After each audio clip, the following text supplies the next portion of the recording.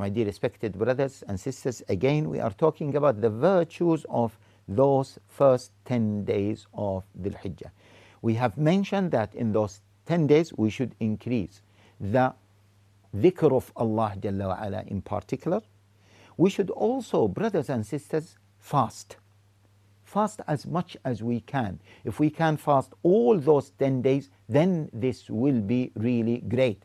And as we have mentioned, that one of the scholars said, fasting one day among those days is like fasting 1,000 days.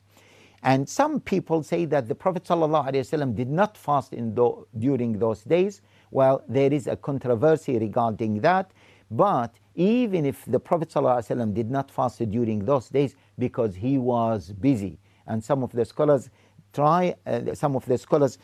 they viewed the sunnah of the Prophet ﷺ and the seerah, the biography of the Prophet ﷺ, and they found that during all those years the Prophet ﷺ was engaged in jihad or was engaged in traveling, and that's why the Prophet ﷺ could not fast. But that doesn't stop him from fasting, and actually there is a report that the Prophet ﷺ also fasted those 9 days of Dhul Hijjah.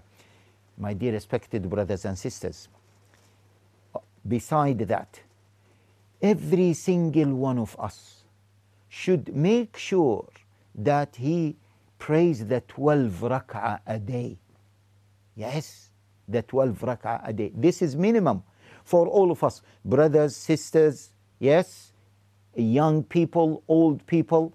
The Prophet ﷺ says, whoever prays 12 rak'ah a day, Allah Jalla wa Ala will build for him or for her a house in Jannah.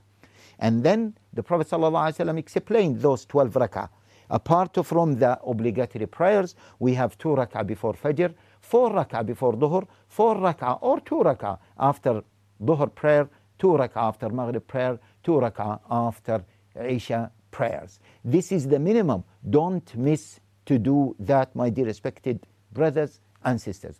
Let alone that if we can do Qiyamul Layl during those 10 nights, then this will be great, because one of the scholars said, don't switch off your lights during those nights of 10 days of Dhul Hijjah.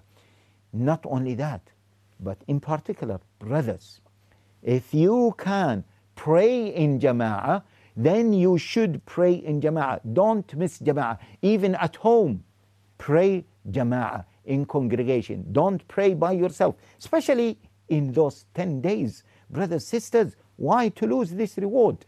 And at home, if you don't have, pray at least with your wife, with your family, with your children. Pray Jama'ah as much as you can. If the masajid are open, then make sure you pray in Jama'ah. Remember, going to the masjid, yes, Allah Jalla wa Ala, as the Prophet Sallallahu Alaihi Wasallam says, Allah Jalla wa Ala gives you one thing, one hasana for each step, and Allah Jalla wa Ala raises you 1 degree. Imagine if that is happening in those 10 days of Dhul Hijjah.